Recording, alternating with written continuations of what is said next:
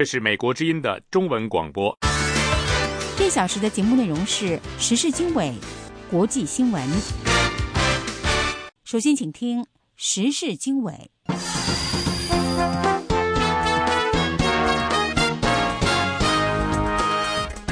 各位听众大家好，欢迎收听美国之音10月13号星期天在北京时间晚10点播出的时事经纬节目。我是齐永明，接下来为您介绍这次节目的主要内容。美国国会参议院将罕见就债务上限问题星期天召开会议。由于美国政府关闭近2周，旅游业日益受到煎熬。中国最新贸易数据显示，9月份出口同比下跌 0.3%。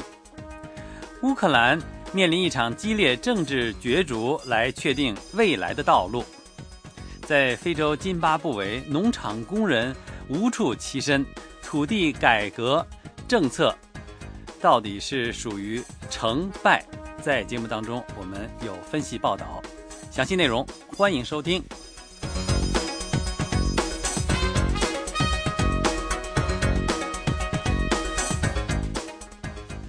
美国之音时事经纬，首先我们来关注印度。印度天气预报说，费林强旋风是印度历史上最大的风暴。印度计量部部长拉索尔将军星期天表示，军方救援直升机在中午风力平息后，将飞临受强旋风影响的东部沿海地区。费林强旋风星期六晚间登陆，风力时速超过200多公里。1000多万人生活在奥里萨邦和邻近的安德拉邦风暴经过的地区。拉索尔说，安德拉邦目前已经完全脱离危险。他说，风暴登陆后似乎没有导致人员伤亡，但是来自灾区的报道说，至少7人死于风暴来临前的暴雨。强旋风到来之前疏散了将近100万人，据信这个因素减少了人员伤亡。拉索尔说，费林强旋风将于星期天晚间减弱，成为一个低气压。强旋风向西北方向的奥里萨邦和切蒂斯格尔邦移动，仍将在星期一晚上引起暴雨和大风。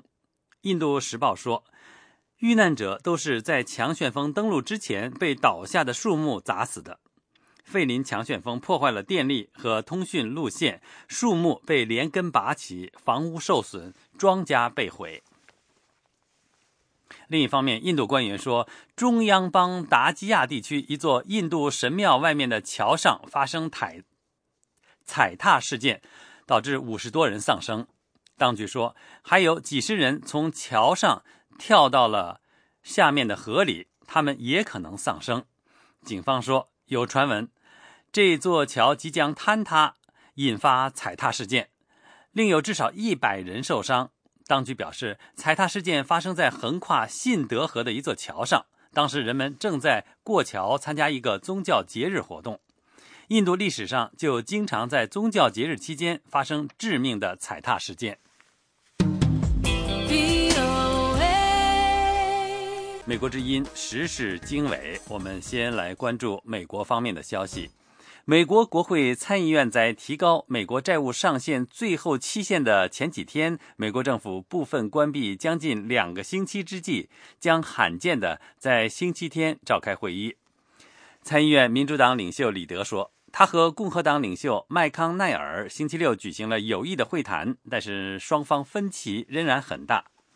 李德批评参议院共和党人拒绝接受民主党提出的将政府借贷上限提高期限延长到明年。共和党人说，他们希望任何提高上限的计划都要包括削减开支。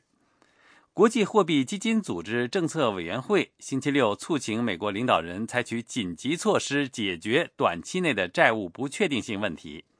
此前一天，20国集团的财政部长也发出同样的呼吁。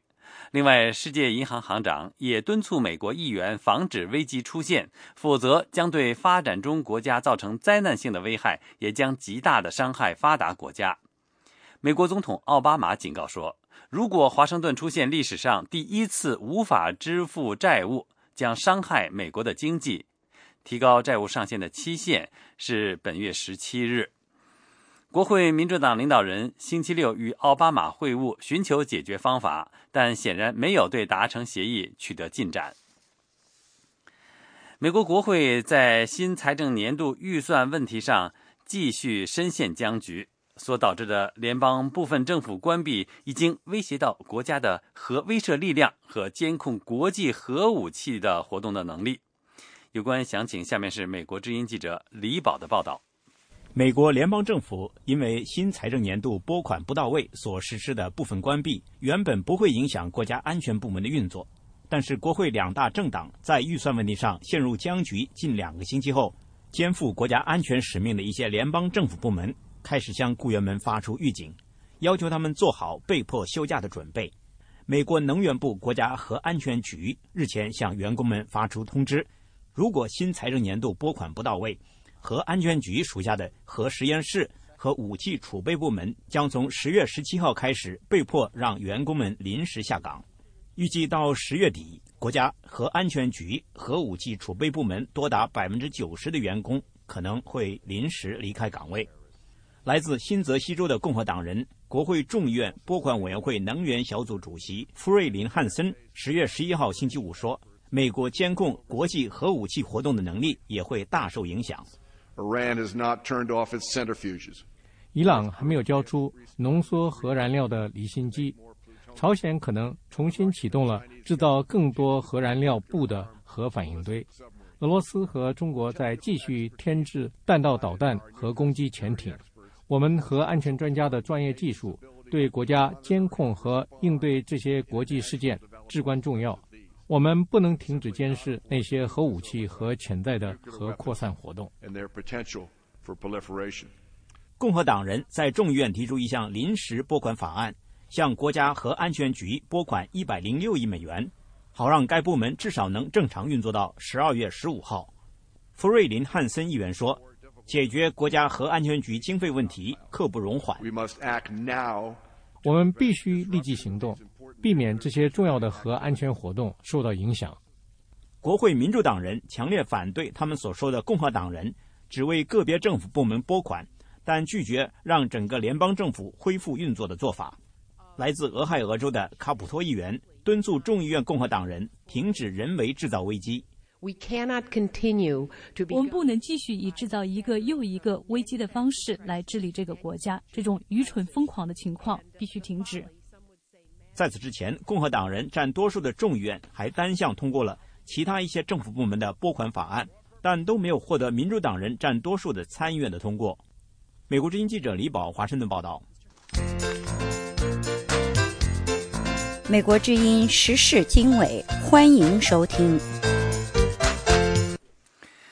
美国联邦政府关门12天之后，首当其冲的旅游业因为订单取消、出团减少，已经开始拉响了警报。有关详情，下面是美国之音记者国福发自洛杉矶的报道。在洛杉矶的好莱坞街头，熙来攘往的游客几乎有半数是亚裔面孔。他们有的是因为美国联邦政府关门导致全国各地国家公园不再开放而改变了行程。李先生说，有，我们本来要去那个 Death Valley， 然后去了，然后关门之后 Death Valley 就关门了。另外一位没有透露姓名的游客说，当然有啦，比方说我们去新店租掉的嘛。新线号称为洛杉矶规模最大的旅游公司，他们有1/4的业务跑好莱坞和洛杉矶附近的景点。国家公园关门是否会为他们带来额外的客源？费伦蒂诺斯是公司总裁，他说，我们看到本地旅游有一些增长，更多的人过访洛杉矶，他们可能会因为行程改变而在这里停留久些。过去1个星期确实有些增加，但他们公司3/4的业务是出租巴士给其他旅游公司跑长途，路线也包括许多国家公园。费伦蒂诺斯说，我们公司跑长途的出租巴士，大约10%到15%被取消。如果政府继续关门，我们的旅游出车可能有半数被取消，因为那些巴士跑优胜美地和大峡谷等国家公园。费伦蒂诺斯对政府继续关门的冲击相当忧心，他指出，政府再关门1个星期，可能会对公司的租车业务带来严重打击，因为德国、中国和日本的旅游团将不来美国。专门经营华人市场的顾如新是洛杉矶县的美国亚洲旅行社的总裁，有30多年的专业经验。顾如新说，像这几天我们都会打电话给他们说现在南峡谷不能去了，我们会改在西峡谷或者 Vegas。如果客人说我们不要，如果不让到我就不去，我们就会愿意就是给他们退票。大峡谷的西峡谷是民间所有，但门票很贵。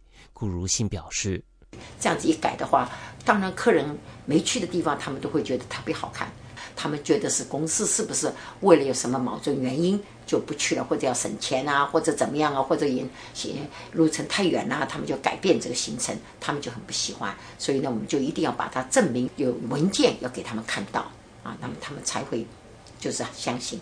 旅行社的业务代表最近经常花时间向顾客说明政府关门带来的问题。顾如新认为，要一劳永逸，不如让民间来经营国家公园。他指出，我的意思是说，如果可以的话，为什么不给这个人民去承包，不是更好？那就不需要有这个压力。另一家旅游公司的巴士司机凯文不清楚政府关门的底细，他只关注现实问题。凯文指出，你就谈吃饭的问题，那你全部关掉了，我员工怎么办？我拿什么吃饭？最简单的，你国家是不是要负担？你不负担我怎么办？那你如果说开的话，是不是国家公园还有一定的收入？我还能支付员工的工资每个月，是不是？凯文的担心还有几许无奈，他说，我很担心，我个人肯定担心，不是说我担心，整个的巴士公司，整个的巴士driver，华人都担心。顾如新表示，目前正好进入旅游淡季，但年底的旺季也不远了。联邦政府尽快开门恢复运作是旅游业者共同的愿望。以上是美国之音记者国福从洛杉矶发来的报道。这是美国之音的中文广播。欢迎继续收听时事经纬。伊朗外交部长本周将在日内瓦会晤联合国安理会5个常任理事国美国、俄罗斯、中国、英国和法国以及德国的官员。人们对有关伊朗核项目的新一轮谈判抱有很高的期望。请听美国之音记者斯特恩斯发自国务院的报道。这将是鲁哈尼当选伊朗总统并公开表示决心解决伊朗核项目僵局以来首次重大的核会谈。我向你们保证，就伊朗方面来说，我们会全心全意、100%的努力，在非常短的时间里，核问题将会得到解决。伊朗表示，其核项目是和平的民用项目。西方国家和以色列认为德黑兰试图发展核武器。美国国务卿克里说，星期二在日内瓦的会谈将确定伊朗的目的。如果他们的确和平利用核能，我相信会有实现目标的途径。美国官员表示，鲁哈尼政府的能力和决心让他们感到鼓舞。前美国大使埃雷利说，新总统精明能干。他非常了解他的听众明显是美国公众和美国决策者。鲁哈尼是温和派，乐于妥协，他带来一股清新的空气。卡托研究所研究员道格班多将鲁哈尼与伊朗前总统内贾德相比。现在我们也许不认为他是温和派，但与内贾德相比，这是向前迈进了一大步。所以我想假以时日，鲁哈尼政府能够证明自己。但以色列政府发言人雷格夫指出，伊朗需要的是争取时间，以便发展核武器。我们担心伊朗的保证，伊朗释放的善意，实际上是一层烟雾，掩盖了他们继续大力发展核武器的企图。实际情况如何？以色列不仅要听其言，还要观其行。以色列表示将保留攻击伊朗的权利，以防止其发展核武器。卡托研究所的班多说，这种紧张关系升级正是奥巴马政府要努力避免的。军事打击只会告诉伊朗政府，你们必须拥有核武器，这是保护自己的唯一方法。这样做会有很多负面效应。美国前大使埃雷利说，这更表明需要与鲁哈尼达成协议，而且要达成一个全面协议。如果我们看到犹豫，看到欺骗，看到有人试图回避问题，我们就会知道这全是表面文章，没有任何实质内容。美国表示，在德黑兰采取切实和可核查的步骤履行其国际义务之前，对伊朗的经济制裁不会取消。这是美国之音的时事经纬节目。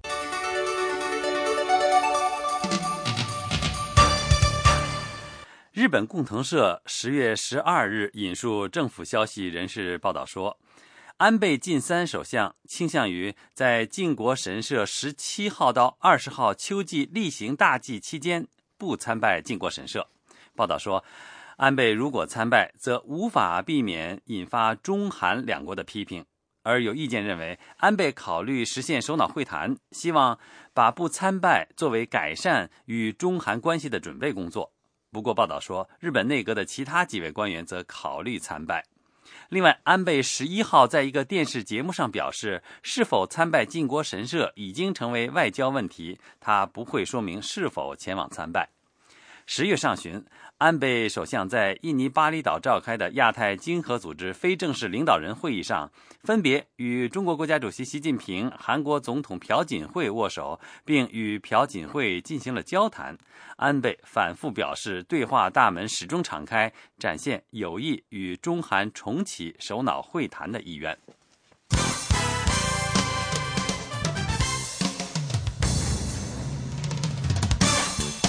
这是美国之音的中文广播。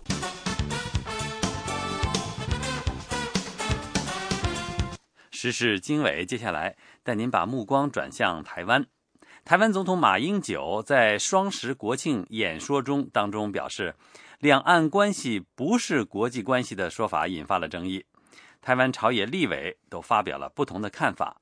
请听美国之音特约记者张永泰的报道。马英九总统在国庆演说当中谈到，两岸人民同属中华民族，两岸关系不是国际关系。对此，在野的民进党立委苏贞昌表示无法接受。他说，台湾是国家，才会有总统，两岸之间不是国际关系，那会是什么关系呢？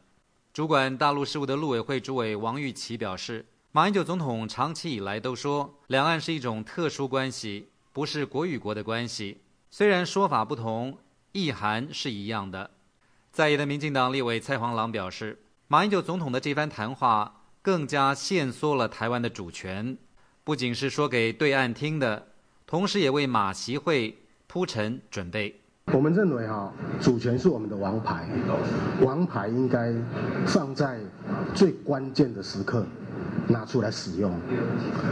马英九在两岸关系还诡谲莫测的时候，就把王牌出尽。未来我们还有什么筹码跟两岸谈判当中取得优势或者是有利的地位呢？蔡黄朗还指出，两岸之间的定位应该先获得台湾2300万人民的同意，再经由双方的政府透过谈判取得共识。深绿的台联党主席黄坤辉表示，马英九身为总统，却在国庆日否定中华民国是一个国家，这不是叛国，什么才是叛国呢？他将向高等法院状告马英九叛国罪。台联党立委许仲信还批评马英九的说法非常危险，未来中国对台动武，国际只会将此视为内政问题，并无权出兵协防台湾，等于是把台湾推入险境。执政的国民党立委赖士葆表示，对一般老百姓来说，马英九总统的说法和过去并没有太大的差别。同时，两岸的谈判也不会只靠总统的一句话来决定。我想还要考虑到全国老百姓，其他的有不同阵营他们的一些想法跟看法，我想这个都要予以纳入了哈。所以这一部分来讲，中国大陆那边应该也很清楚，事实上台湾是高度民主的社会，所以总统代表一定是绝大多数的民意。赖士葆还说，台湾有超过60%的民众希望两岸永远维持现状。相信这项结果一定会纳入政府两岸关系政策的参考。国民党立法院党团书记长林德福还表示，马英九总统的两岸定位非常一贯，就是依据一个中国各自表述的九二共识，也符合不统、不独、不武的原则。马英九总统在国庆演说当中还谈到，陆委会主委王玉琦在亚太经合会与大陆国台办主任张志军会面时，双方以官衔相互称呼，这就是两岸在正视现实、互不否认、共创双赢的基础上所开创的成果。中国国台办主任张志军星期五于上海出席两岸和平论坛时表示，两岸之间的政治争议可以暂时搁置，但是不能长期回避。无论双方有多大的政治分歧，都不能动摇及损害一个中国的架构。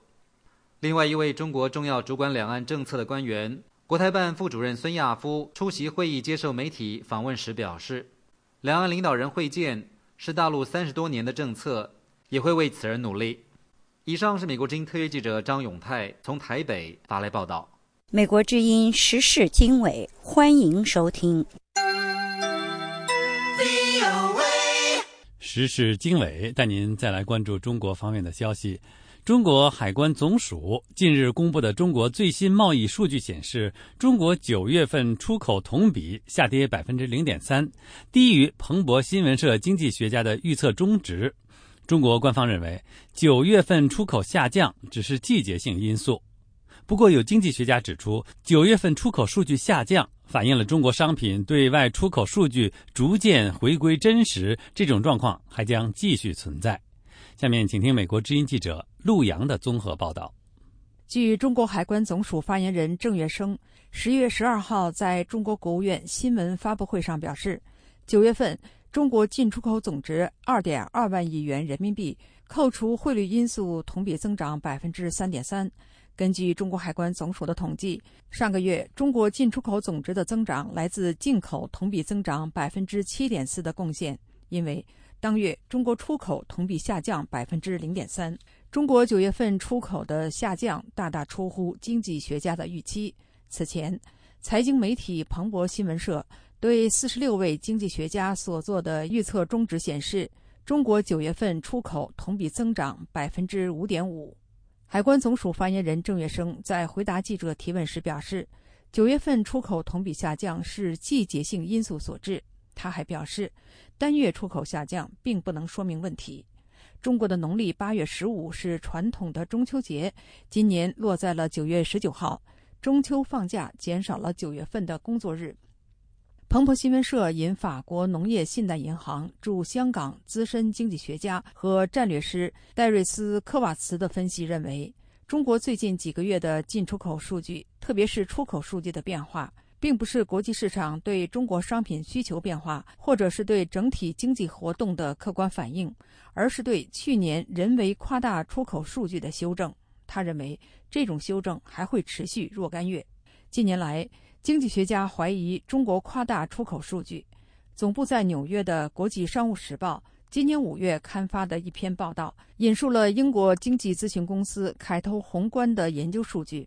这家咨询公司将中国贸易伙伴国报告的进口数据跟中国官方报告的出口数据进行比较之后，发现中国海关报告的今年头5个月的出口增幅夸大了一半。夸大出口数据的情况得到中国学者的认同。清华大学中国与世界经济研究中心研究员袁刚明认为，出口数据造假跟地方政府保政绩有关。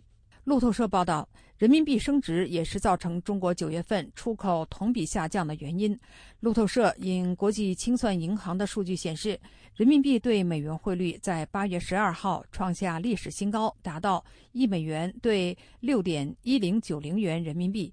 同时，人民币从1月起对其他60种货币升值 5.7%。不过，中国海关总署发言人郑月生在发布会上，除了继续表示对中国对外贸易面临下行压力的担忧之外，他也透露了海关总署对大约2000家出口企业的一项问卷调查结果。受访者对今后2-3个月的出口稳步增长表示乐观。以上是美国之音记者陆洋的综合报道。这是美国之音的时事经纬节目。好，来关注其他方面消息。印度总理辛格将于10月22号开始访问中国，这将是中国最高领导层换届以来印度总理首次访华。预计中印双方在雅鲁藏布江水电开发方面的分歧将是两国领导人会谈的焦点之一。下面请听美国之音记者林峰的报道。中共党刊《人民日报》旗下的《环球时报》最近刊登的一篇有关中印雅鲁藏布江水电开发争端的评论文章，受到了印度媒体的广泛关注。文章指责印度通过夸大事实，以博取国际社会同情的做法来向中国政府施压。中印两国在雅鲁藏布江，印度称布拉马普特拉河水电开发问题上的分歧由来已久。印度认为中国在这条重要国际河流上游修建水坝，将给印度的国家安全和国际民生带来巨大挑战。新德里政策研究中心战略研究教授布拉马切拉尼认为，中印在雅鲁藏布江水资源开发问题上的争执，是这两个最大的发展中国家在领土和自然资源利用问题上分歧的集中体现。在我看来，双方在布拉马普特拉河的分歧是中印水资源争夺战中的首个热点，因为你可以看出这场水资源争夺实际上是两国在领土和资源纠纷上的一个结合。众所周知，中国宣布对整个印度阿鲁纳切尔邦，中国称藏南地区拥有主权。双方的这些针锋相对的水利开发项目也都是集中在这一地区。印度的水电项目是在印度实际控制线内，中国的项目是在藏区内。中国已于2010年动工兴建位于雅鲁藏布江上游的藏木水电站，总装机容量为54万千瓦。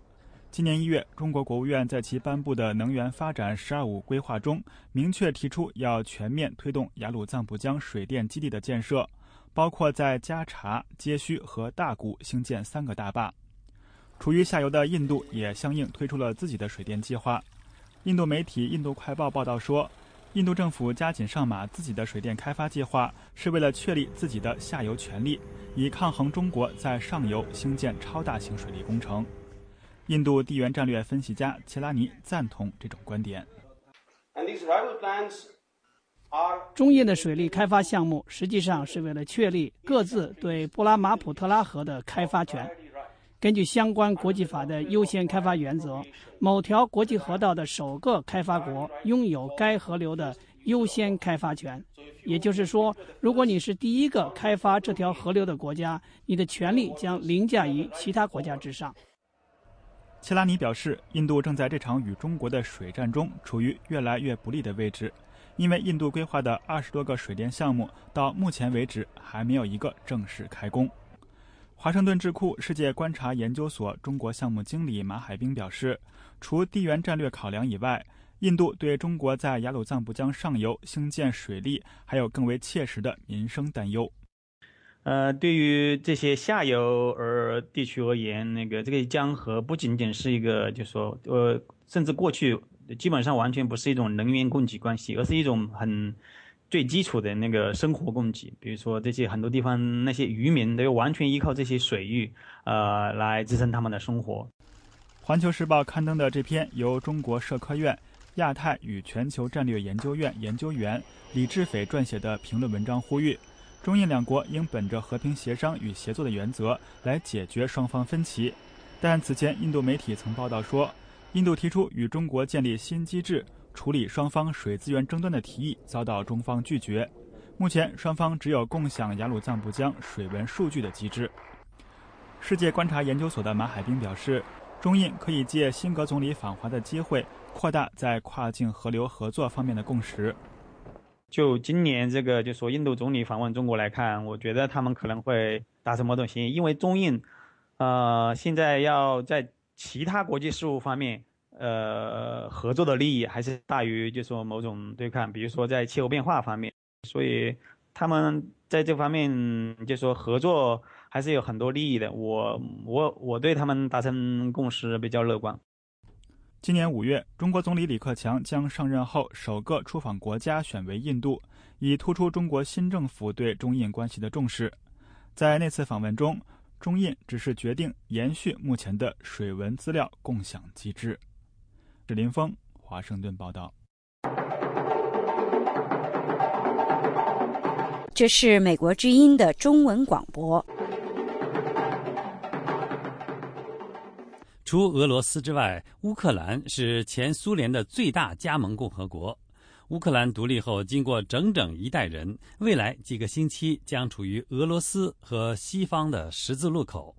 也就是说，乌克兰未来道路将取决于一场激烈的政治角逐。请听美国之音记者布鲁克发自欧洲的报道。俄罗斯总统普京说，俄罗斯和他的最大邻国乌克兰同属一国人民。普京上月在克里姆林宫瓦尔代辩论会参加了同西方智库的年会。У нас общая Днепровская купель. Киевская Русь началась как 普京说，俄罗斯和乌克兰拥有共同传统、共同思维、共同历史、共同文化以及相近语言。这位俄罗斯领导人之所以这样讲，是因为乌克兰和邻国摩尔多瓦正处在历史十字口上，要么下月加入同欧盟的自由贸易协定，要么加入普京总统的以莫斯科为中心的欧亚联盟。俄罗斯面临的挑战是艰巨的，乌克兰所有的主要政党以及该国3个东正教分支都支持倾向西方。不过莫斯科最近让乌克兰在商店里尝到了亲西方所受惩罚的滋味。克里姆林宫加强了对顾客的控制，威胁要提高汽油价格，并且警告说乌克兰的俄语地区有可能被分割加入俄罗斯。普京再次表示，普京说，俄罗斯警告乌克兰，假如乌克兰成为欧盟准会员国，未来就会设立针对顾客的一系列障碍。基辅莫里亚大学的政治学工作者奥列克西说，上述强硬措辞使得克里姆林宫引火烧身。Ukrainian elite, including President Yanukovych, doesn't want to be swallowed by Russia, and they understand the danger. 乌克兰的精英阶层，其中包括总统亚努科维奇，并不希望被俄罗斯吞并，他们懂得过于亲近俄罗斯的危险。目前，乌克兰人实现同欧洲结盟的梦想的主要障碍是总统亚努科维奇同反对党领导人季莫申科10年之久的政治对立。盘着招牌式农民金发辫的季莫申科是某些欧洲人的宠儿，然而他却是乌克兰总统亚努科维奇的恶魔。2005年，亚努科维奇险些输给由季莫申科领导的联合，而后在2010年总统大选中又微弱地击败了季莫申科。次年，也就是2011年，季莫申科被认定舞弊和滥用权力，并被判处7年监禁。现在欧盟表示，除非释放尤利亚·季莫申科，否则不会签署贸易协定。德国表示愿意接纳季莫申科，季莫申科也说他愿意前往德国。上星期，一家亲亚努科维奇的报纸刊登了季莫申科的照片，标题是"早安，柏林"。但是亚努科维奇担心季莫申科将卷土重来，和他角逐2015年乌克兰总统大选。He is afraid of Tymoshenko. If she is freed, then she would be able to participate in political struggle. 亚努科维奇惧怕季莫申科，假如季莫申科被释放，他就有能力参与政治斗争，参与乌克兰政治生活，然后有可能参加总统竞选。有人呼吁乌克兰总统送季莫申科前往德国接受治疗，但是并不对其实行大赦。奥利克桑德·苏什克是基辅欧洲大西洋合作研究所研究干事长。他说，欧盟与乌克兰之间的唯一绊脚石就是季莫申科。苏什克说，不能够保证季莫申科将被释放。他的预测是，二者之间的角逐将持续到11月27日至28日在立陶宛举行的欧盟峰会。在此之前，乌克兰未来道路倾向东方还是倾向西方，将取决于这两位政治敌手间的激烈角逐。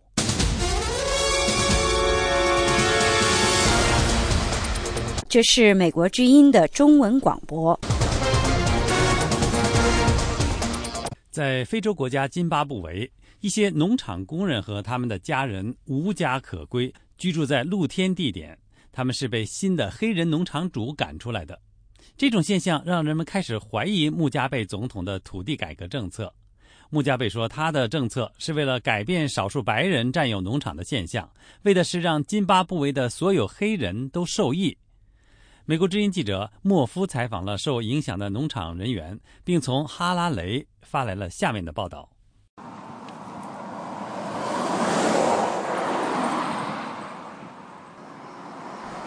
这里是哈拉雷以西100公里外的道路旁，我们来到了一块空地。已经1个多星期了，这9户人就一直住在露天。他们是被一名黑人农场主从外斯特菲尔德农场赶出来的。这个农场过去由白人拥有，曾经一直都是他们生活和工作的地方。现在这些居民流落在外，没有自来水，也没有厕所。这些家庭总共有40人左右，他们就在这种条件下生活。乌拉亚伊是这些人当中的一人，他说I'm feeling pain because it's not easy to stay at the 他说我感到很难过，因为生活在柏油路旁很艰难。我的问题是，我的孩子们都没法上学，我心里很难过。我感到难过是因为我是一名黑人，不是白人。我受到的是另外那名黑人的骚扰，这不知道是怎么回事。我认为我现在都不算是一个津巴布韦人了，因为如果我是，那通常我们可以坐下来能说个清楚。津巴布韦的土地改革项目始于2000年，改革的结果导致大多数白人农场主不得不离开他们自己经营的土地，接替他们生意的主要是黑人农民。总统穆加贝说，这项改革是为了改变少数白人统治的不公正现象，让津巴布韦的黑人获益。但是新的黑人农场主却把黑人赶出了农场，使他们受到伤害。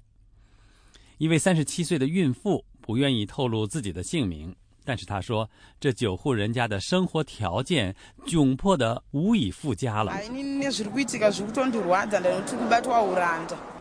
他说，我们受到了伤害，遭到了犹如奴隶一样的对待。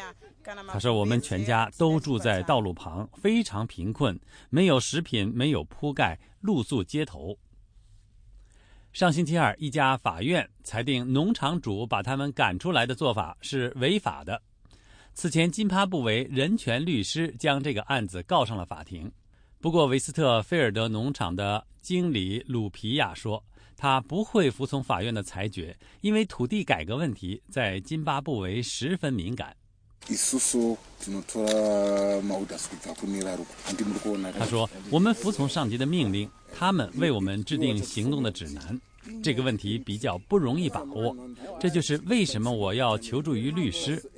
我并不是真正愿意卷入到这个事件中来，有很资深的人士一直都在插手这个问题，我不会提及他们的名字，他们一直在关注这个问题，这就是为什么我不想让这些人搬回去的原因。津巴布韦人权律师协会的马斯耶律师说，他2周后要再去法院得到最终裁决，保证这些农场工人可以回到自己的住所。I did not expect to see what I saw. The way children who were, living in the open. 马耶斯说，我没想到会看到这些妇女和儿童就这样露宿街头，他们连水都没有。显然，把他们赶出来是野蛮残忍的行为，没有法庭裁定允许这样做。随着10月雨季的到来，这些生活在旷野的农场人员希望尽快能够回到房屋，有个栖身之地。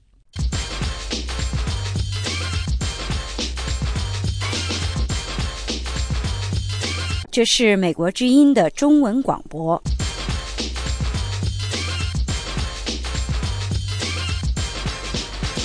欢迎继续收听时事经纬。美国国会及行政当局中国委员会公布了2013年的年度报告，报告中对中国人权现状做出了怎样的评估呢？下面请听美国之音驻国会记者杨晨的报道。美国国会及行政当局中国委员会10号公布的年度报告非常关注中国新领导班子上任第1年，中国人权有什么样的变化。习近平领导班子上任后，西方猜测可能会在人权和公民社会方面有所进展。但是国会及行政当局中国委员会共同主席、共和党众议员史密斯对美国之音表示，我们一直抱着希望习近平会带来改变，会进行改革，但是迄今为止，除了失望，我们没有看到别的。委员会主席、民主党参议员布朗在报告公布以后发表书面声明说，中国在习近平领导下讨论进行新一轮经济改革的同时，这份报告提醒人们，中国在加入世贸组织12年以后，距离为他的公民提供基本人权仍然非常遥远。布朗参议员指出，贸易关系发展并没有改善中国的劳工待遇和环境，中国公民仍然无法享受国际法保障的言论、集会与宗教自由。报告指出，习近平和其他中国领导人一开始还谈到改革与权力制约，但是很快就开始打压那些呼吁人权与法治的个人，包括许志勇和郭飞雄等人，由于批评政府、要求言论自由而被逮捕。史密斯众议员说，过去1年，中国人权在一些领域出现倒退。在强制堕胎和绝育方面出现了严重倒退。在这方面，报告使用了迄今最强烈的措辞来披露在中国妇女没有生育的自由，她们在一胎化政策下受到胁迫。这一政策导致中国男女比例不平衡，对中国以及这一地区带来了灾难性的影响。国会及行政当局中国委员会的最新报告对2010年秋季到2013年秋季的中国人权状况进行评估，并且提出建议。报告向国会以及奥巴马政府建议向中国继续施加压力，要求中国尽快批准《公民权利与政治权利国际公约》，要求美国官员对中国是否有资格加入联合国人权理事会提出质疑。报告还建议美国官员在贸易谈判中讨论中国的人权和法治。诺贝尔和平奖即将揭晓之际，史密斯众议员强调，中国的诺贝尔和平奖得主刘晓波还在监狱服刑。这一事实本身就告诉人们，中国的人权状况亟待改善。他还呼吁奥巴马政府应该把人权作为对华关系的首要议题。VOA 卫视记者杨晨，国会报道。这是美国之音的中文广播。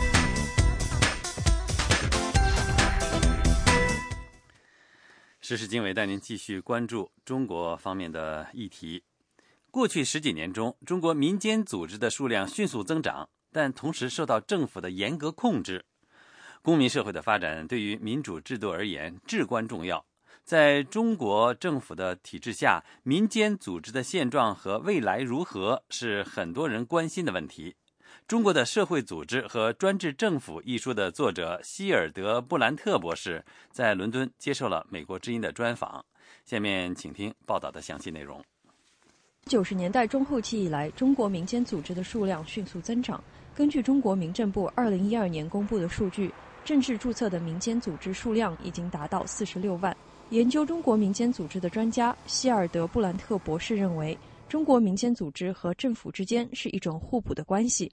民间组织能够填补政府服务的空缺，能够帮助政府解决社会上存在的问题。但同时，目前大多数民间组织在中国仍然面临相当的阻碍，必须在严格界定的政治、财政和社会空间中运作。中央政府意识到，如果让太多的民间组织做太多的事情，政府可能最终失去控制他们的能力。政府知道，其他一些国家的民间组织曾经扮演挑战者的角色，并导致社会发生实质性改变，例如政权交替，所以他们对于民间组织所起到的作用是十分谨慎的。1998年颁布的《社会团体登记管理条例》规定，成立社会团体应当经其业务主管单位审查同意，且不得在其他地方开设分支机构，在某些情况下不得有支付会费的会员。希尔德·布兰特博士认为，这些严格的限制是有意削弱民间组织在推动公民社会发展上所起到的影响力。社会团体登记管理条例禁止多个同类型民间组织在同一个行政区域注册，也禁止在全国各地建立分支机构。这很明显是为了阻止他们建立联系。这一点让我们了解到，国家不希望他们相互之间有组织和联系。另外，他们也告诉我，国家不希望我们相互建立联系，因为他们认为这会对国家造成威胁。所以国家的意图非常明显，这对建造公民社会的影响也很清楚。公民社会的基础是团体相互之间的联系，最好是有各种不同类型的团体，并且他们共同的目标都是为了造福社会。当然，这些可以相互联系的组织不能一起合作，那么即使有一个公民社会的存在，也将是非常薄弱的。除了注册的种种限制外，资金不足是民间组织面临的另一个挑战。中国的问题在于，中国政府实际上已经成立了多家官方的基金会，绝大多数的慈善捐赠最终都给了官方的组织。原因很简单，如果你在中国是一个非常富有的商人，你要和政府保持密切的关系，那么捐赠给政府的基金会是很自然的。运作正常的民间组织具备巨大的潜力来保持经济、社会和环境发展的平衡。公民社会对于民主制度而言至关重要，但是民间组织的发展在中国面临一系列的阻碍和严格的控制，令中国公民社会的发展速度受到限制。希尔德·布兰特博士近期出版的专著《中国的社会组织和专制政府对环保、艾滋病和同性恋者权益三类民间组织做了比较研究，对于公民社会在中国的现状、第三部门的未来以及政治改革的前景提供了更切实的期望。陈怡，华盛顿报道。这是美国之音的时事经纬节目。欢迎继续收听时事经纬。用个人微博实名举报涉嫌渎职犯罪官员的中国记者刘虎已经被北京检察机关以涉嫌诽谤罪名正式批捕，成为中国当局开始打击网络谣言的净网运动以来第一个被正式逮捕的新闻记者。其代理律师表示，将对刘虎案做无罪辩护。下面请听美国之音记者叶冰在华盛顿的报道。办理此案的北京市人民检察院第3分院10月10号证实，刘虎已被以涉嫌诽谤的罪名正式批准逮捕。事实上，刘虎被正式批捕的决定在9月30号就已经做出，并在当天下午快下班时通知了刘虎的律师。刘虎的妻子重庆商报记者秦玲9月30号下午发微博说，感谢你们大家的关心，此刻是2013年9月30号17点46分，目前还没有刘虎是否被批捕的消息，但是1小时后，刘虎妻子的微博又表示，律师来电话通知他，接到检察官电话告知刘虎已被批捕。刘虎的2位辩护律师之一司伟江在微博中写道，刘虎在11前被批捕，检察官小心翼翼，一直到快放假下班前才告诉律师，之前律师问一直说没结果，他们或许认为长假7天以后人们会忘了这位因网络举报而被以诽谤罪关押的记者。司伟江律师10月10号晚上对美国之音记者表示，他目前不方便接受采访谈论有关案情。对于记者的询问，这位在上海的律师只是简略作答。刘虎就是被批捕了嘛，对，我们认为他是无罪的，其他我也没什么好说。那逮捕他有什么证据吗？就我们现在看不到的。最近有没有见到刘虎呢？见过的。你觉得这个案子现在接下来应该怎么办呢？这个就按照法律途径来嘛，就无罪辩护嘛。就看了材料再说，好吧？看了材料。现在材料还没有看到吗？现在看不到材料的。刘虎是羊城晚报报业集团旗下的新快报调查记者，曾发表博文实名举报国家工商总局副局长马正其、上海高级人民法院代院长崔亚东和陕西省公安厅厅长杜航伟等官员。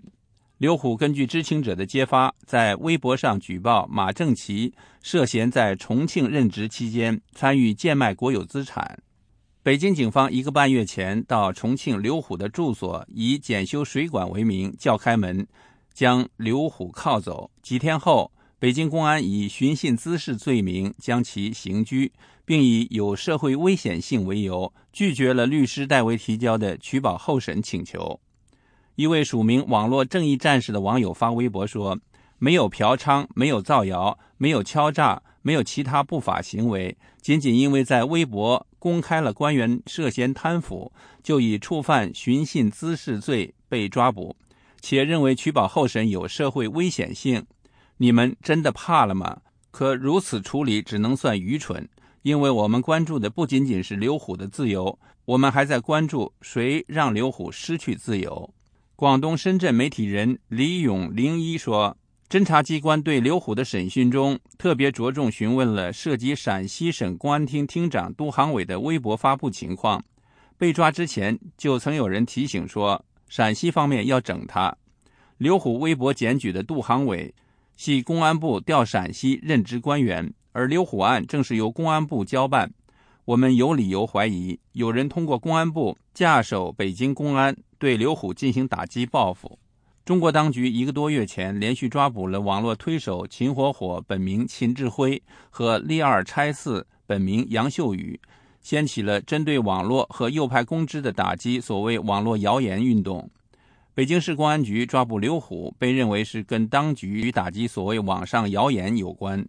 刘虎的另一位辩护律师周泽和另外2位在北京的律师不久前就刘虎被抓捕一事指出，调查记者的网上举报和网络造谣传谣是有本质区别的。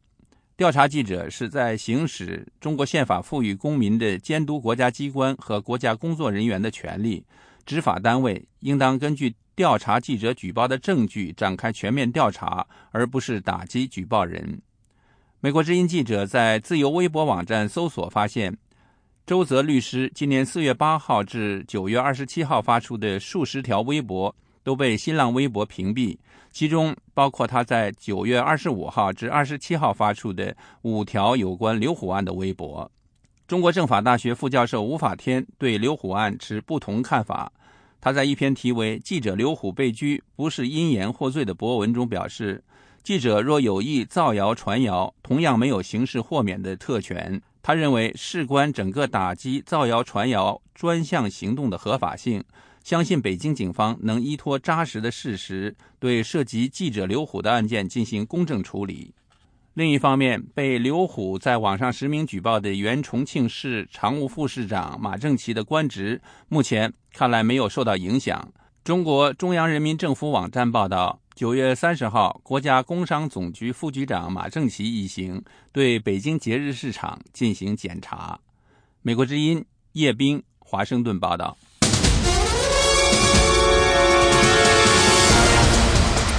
这是美国之音的中文广播。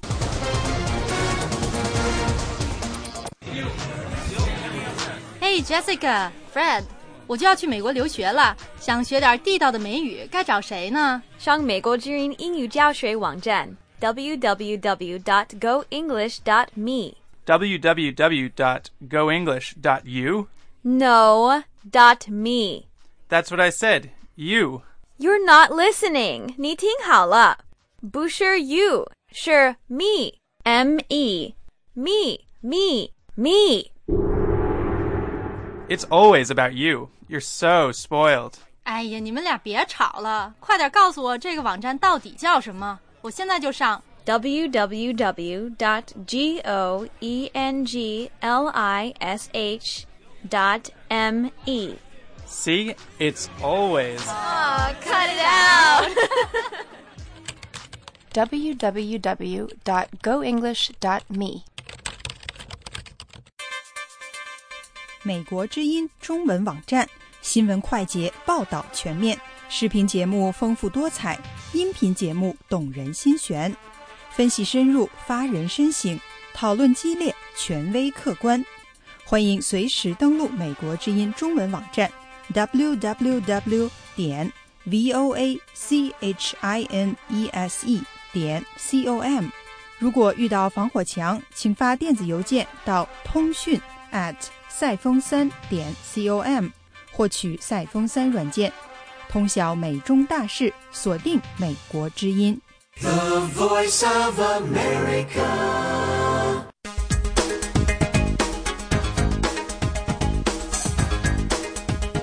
各位听众，这个时段的美国之音时事经纬就播送到这儿，感谢各位收听，我是齐永明，我们下次节目再会。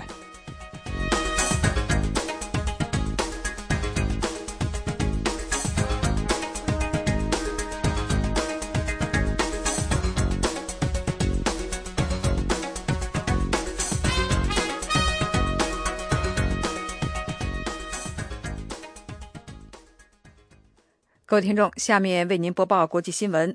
一位伊朗官员表示，德黑兰拒绝了一些大国的要求，表示不会将其核材料转运到境外。与此同时，双方准备恢复解决有关伊朗核争端问题的谈判。伊朗国营电视台在星期天播发的报道中援引伊朗副外长阿拉奇的话说，从伊朗运走核材料是一条红线。伊朗定于星期二在日内瓦同安理会5常外加德国讨论伊朗的核计划问题。这次的核谈判将是伊朗总统鲁哈尼今年8月就任以来的首次谈判。鲁哈尼承诺将率先采取外交行动，缓解西方对伊朗的制裁。北约说，一名身穿阿富汗军服的男子星期天在阿富汗东部向美国军人开枪，至少有1名美国军人被打死。北约领导的联军证实，有1名军人被身穿阿富汗军服的男子开枪打中。北约说，正在对这一事件展开调查。据路透社报道统计，星期天的枪击是今年发生的第10起内部袭击，即阿富汗武装人员袭击一道工作的西方联军军人。10起袭击事件一共造成15名外国人死亡。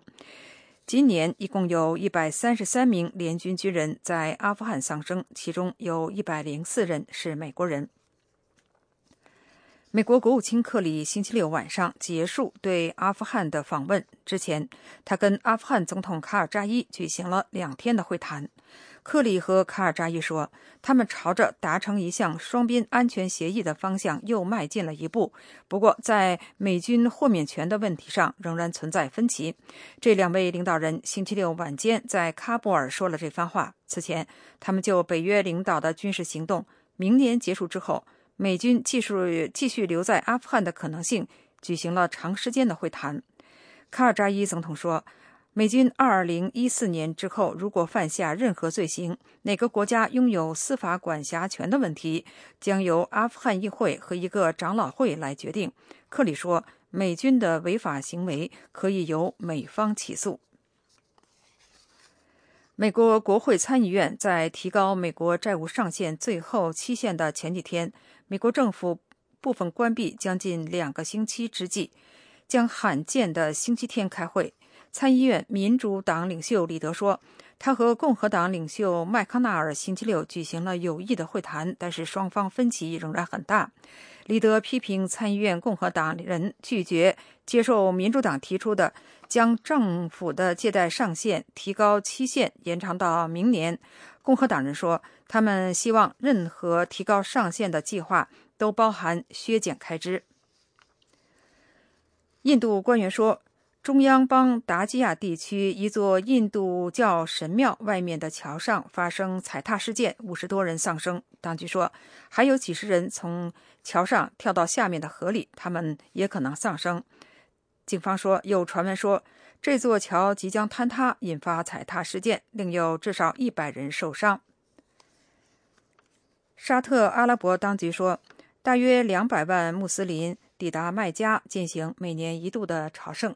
各位听众，以上是美国之音的国际新闻，感谢收听。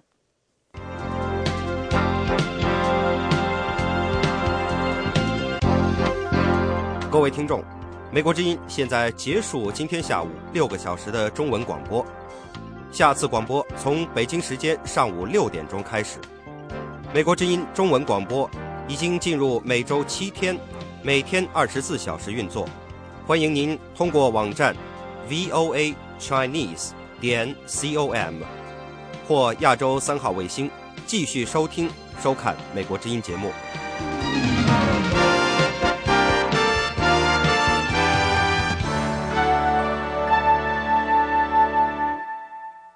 This program has come to you from the Voice of America, Washington.